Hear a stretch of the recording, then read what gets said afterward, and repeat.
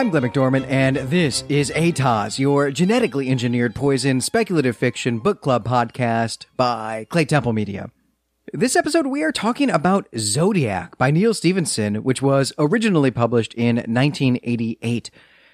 Neal Stephenson is another of these writers who I discovered when I was in the Army. His book, Cryptonomicon, was brand new in trade paperback. One random Saturday, I was browsing the tattered cover in Denver, and I was in the market for a 1,000-page adventure. So I grabbed it, and I fell in love.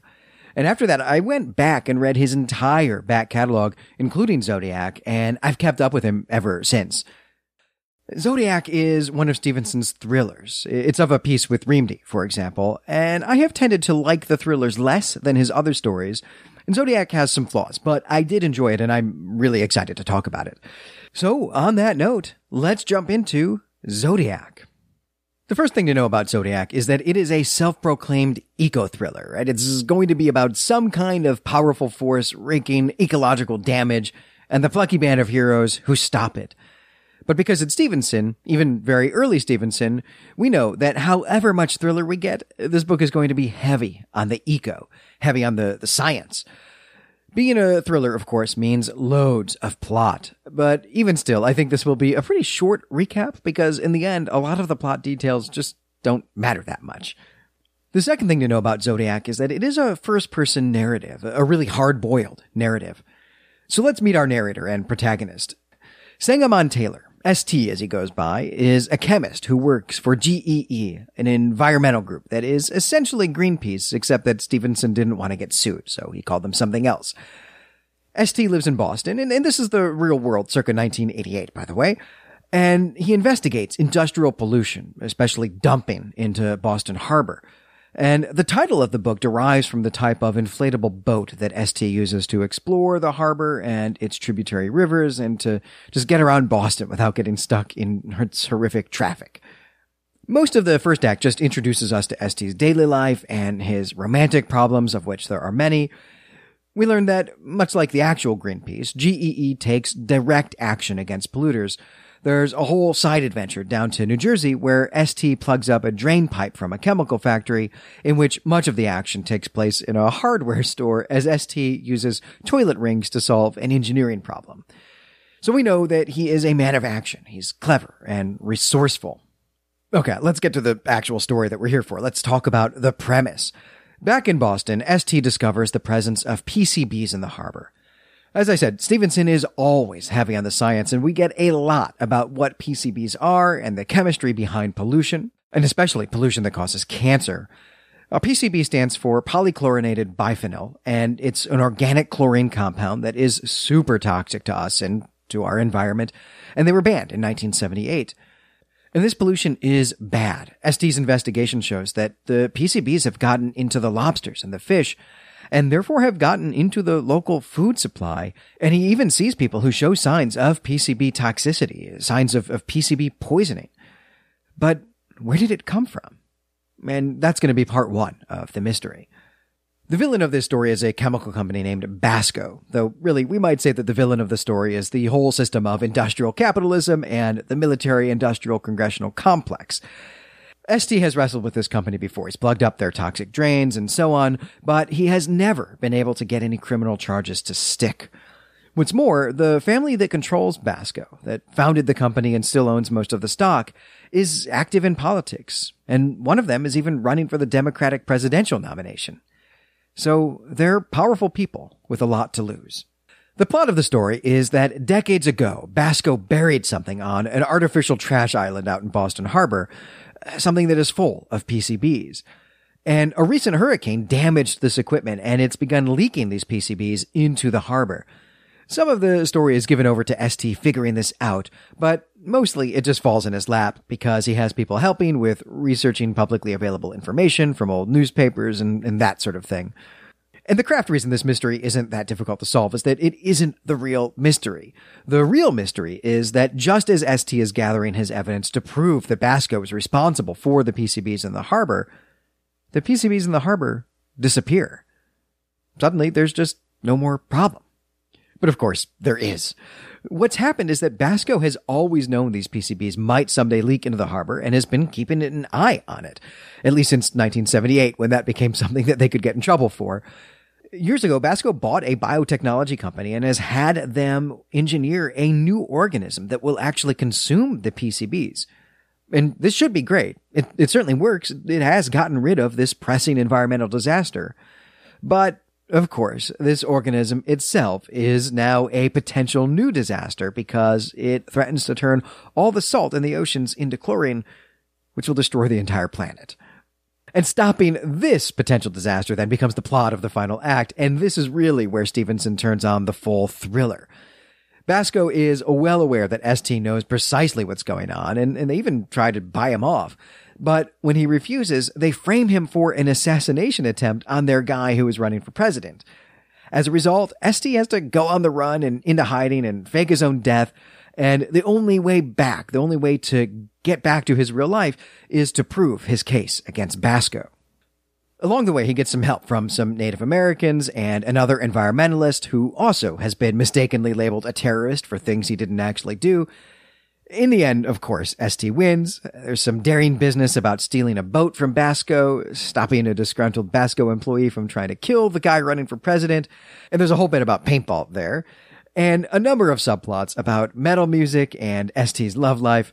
It's a satisfying ending, even if the amount of action is extremely dizzying. So that's the plot, summed up much more quickly than I'm usually able to do. So we can move into our themes and motifs segment, where there are two topics I want to discuss. The second will be the world as a built environment, or maybe we might really call it the secret foundations of modernity. But first, I want to look at ST as a chivalric hero, as an environmentalist who is a chivalric hero. It was only 2 episodes ago, I guess, that we talked about detective fiction as a descendant of the medieval chivalric romance, and that is on full display here in Zodiac. Sangamon Taylor is a kind of knight-errant in this story, wandering the Northeast, defending communities from the forces of darkness. Now, in this case, those forces of darkness are corporations who manufacture chemicals, but they may as well really be evil sorcerers as far as the local populace is concerned. There's a big fortress nearby, and ever since it went up, the local people have been getting sick. And then comes the hero ST to duel with the sorcerer and put a stop to his harmful magic.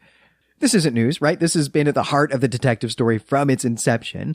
But what is novel here is that the detective is an environmentalist. And so the thriller aspect of these stories has moved from investigating the ways that the wealthy exploit our democratic institutions for their own enrichment to investigating the ways that the wealthy poison the earth for their own enrichment. And Stevenson is definitely making a point here, and it's one that would have been a hot topic in the 1970s and 1980s. The question of whether environmentalists taking direct action against polluters was morally good, even if their actions clearly violated property laws and could even endanger the lives of workers, was a big issue in the public discourse. And for many people, these environmentalists were terrorists who must be stopped. And that's certainly a play here in Zodiac, where ST teams up with a character who is essentially a stand-in for Paul Watson, one of the founders of Greenpeace, who was kicked out of the organization in the late 70s for promoting direct action rather than nonviolent protests. In particular, Watson was a prominent figure in the anti-whaling movement and is regarded as a terrorist by the government of Japan. Stevenson's version, though, is sympathetic, and we're told that most of the charges against him are false, just as the charges against ST are demonstrably false. And it's pretty clear that ST is awesome, and that Stevenson wants us to regard him as a hero who works tirelessly to protect us from bad guys. We, as readers, are certainly going to see the polluters as bad guys in this book, because they are. I think we'd have a difficult time finding someone who really believes that it's morally acceptable to poison the food supply or give people cancer in order to make a profit. But it is a real question whether violence or eco-terrorism or direct action, whatever we might want to call it, are the right way to protect ourselves from those who would poison the well for their own enrichment. And some of this seems a little quaint to me because this isn't really a hot topic ever since Star Trek IV convinced everyone that we really should save the whales. But I wonder how we would react to this book today if the offenders were an oil company and the crime was climate change rather than poisoning the local food supply. And I'd be really interested in having that conversation on the forum. All right, let's talk about the world as a built environment. This is something that runs through almost all of Stevenson's books, and it's something that I really appreciate about them. Most of us live our lives having no idea how any of our stuff works, yet being totally dependent on that stuff. I think we're all well aware that we have no idea how cell phones work. They may as well be magic to most of us. But this is true of just about every aspect of the world we live in. Do you really understand everything that goes into illuminating your home at night? Probably not, right? That might as well be magic too. And to get gross about it, toilets are basically just magic to most of us. They take an undesired element and whisk it away, and we can just wash our hands and go about our days without thinking about it. But Stevenson does think about it. A lot. And his books always contain a highly detailed treatment of at least one part of our constructed environment, how it works, and when it was all put together. In Zodiac, it is the waste disposal system that we all depend on. Toilets and sewers and drains, but also garbage collection. And Stevenson shows us how this system works in Boston. We see its flaws, we see its shortcomings, but we also see the circumstances that led to those flaws and shortcomings when people were making choices about this generations ago, choices that are still affecting us even if we don't pay much attention to it. The plot of Zodiac depends on the fact that the Boston sewage system just pours into the ocean and forgets about the gross stuff it's just dumped there, where fish live, fish we eat. This makes for a highly polluted Boston harbor, or did at least until about 30 years ago, and this is how cities are built. In my own native Chicago, it was the river that was used like this, and it was so polluted that it caught on fire during the Great Chicago Fire in the 1860s. And Boston's solution to trash was also to make use of the harbor, towing trash out into the harbor on barges and just dumping it on Spectacle Island until the small amount of land that made up the island itself was just buried under garbage that quadrupled the size of the island. And this is a huge feature of Zodiac. Much of the action takes place on or around Spectacle Island, which is also the source of the PCB spill. And there's a great scene near the end of the book when ST and his band of heroes create and ignite methane events by drilling into the island. And for most of the 20th century, you could actually see methane ignition, spontaneous methane ignitions from the decomposing trash on Spectacle Island. This was something you could just watch from the city itself. It was kind of like a fireworks display. Spectacle Island, and really most of the harbor, was cleaned up in the 1990s, and this is true for most of our cities. And this is largely the result of the environmentalist movement of the 1960s and 1970s. I'm glad that Zodiac has reminded me of this, and also that it has pointed out that I have no idea what the city of Philadelphia does with my household waste, even though, as a citizen, it's really my job to know exactly that, to know if the system that we are using is morally good or good in the long term. And I'm going to have to find out. This is really a part of my civic duty, and I'm glad that Stevenson has reminded me of this. And this is something that I go to Stevenson for. I didn't know I was interested in sewer systems, but it turned out I was. And this is true for all sorts of mechanical, engineering, and infrastructural topics that Stevenson has written about over the last 40 years. I think the way that he explores the hidden infrastructure of modern civilization is a genuine strength of all his books, and the focus on urban infrastructure is a real strength of Zodiac. And there's a particular line that I want to read here in which Stevenson shows us that our idea of what a city is just kind of confuses and maybe even obfuscates reality for us. Contrary to what every bonehead believes, the land surface has been stretched out and expanded by civilization. Look at any downtown city. What would be a tiny distance on a backpacking trip becomes a transcontinental journey. You spend hours traveling just a few miles. Your mental map of the city grows and stretches until things seem far away. And this is certainly true to my experience as a backpacker who happens to live in a dirty and congested city in the American Northeast.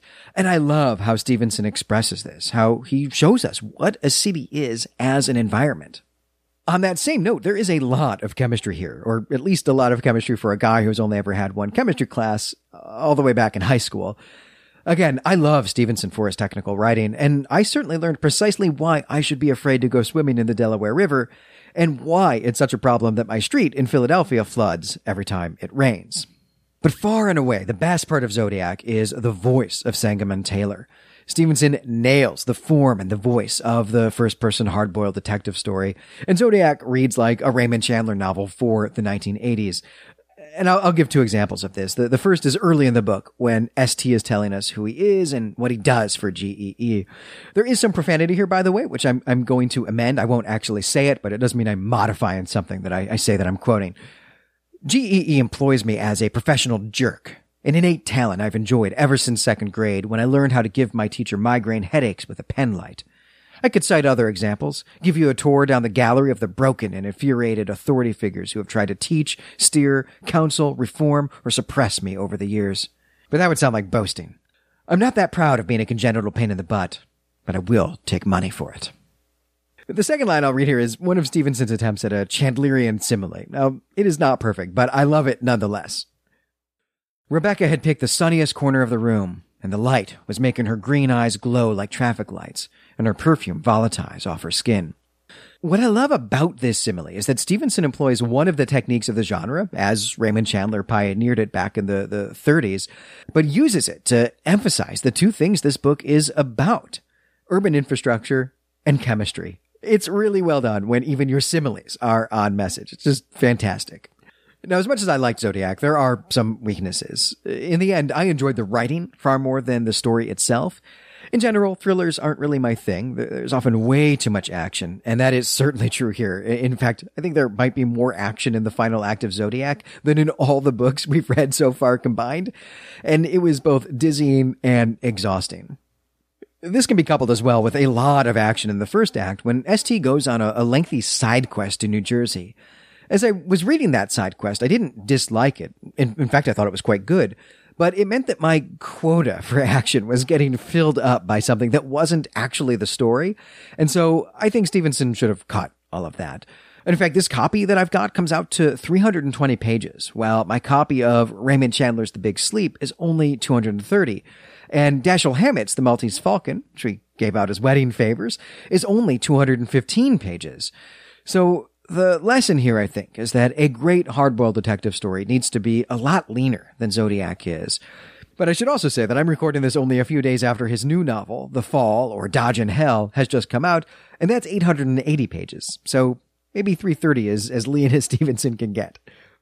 All right, that's going to bring my review to a close. I hope you'll visit the ATOS forum at claytemplemedia.com and talk with me about Zodiac. There are two aspects of the book that I didn't focus on much in my review, and those are the business about American electoral politics, and also, and maybe really especially, Stevenson's insistence that genetically modified organisms are innately bad and should be banned. But I would love to talk about these topics with you on the forum. Okay, so that is going to do it for this episode. I'm Glenn McDorman. You can find me and all our other creative projects at claytemplemedia.com. On Twitter, I'm at GLMcDorman, and the network is at Clay Temple Media. Next time, we'll be reading Something Wicked, This Way Comes by Ray Bradbury. This is going to be our first horror or weird fiction book in quite a while. Too long, perhaps. So I'm really looking forward to it. But until then, I hope that you'll remember that if more of us valued food and cheer and song above hoarded gold, it would be a merrier world.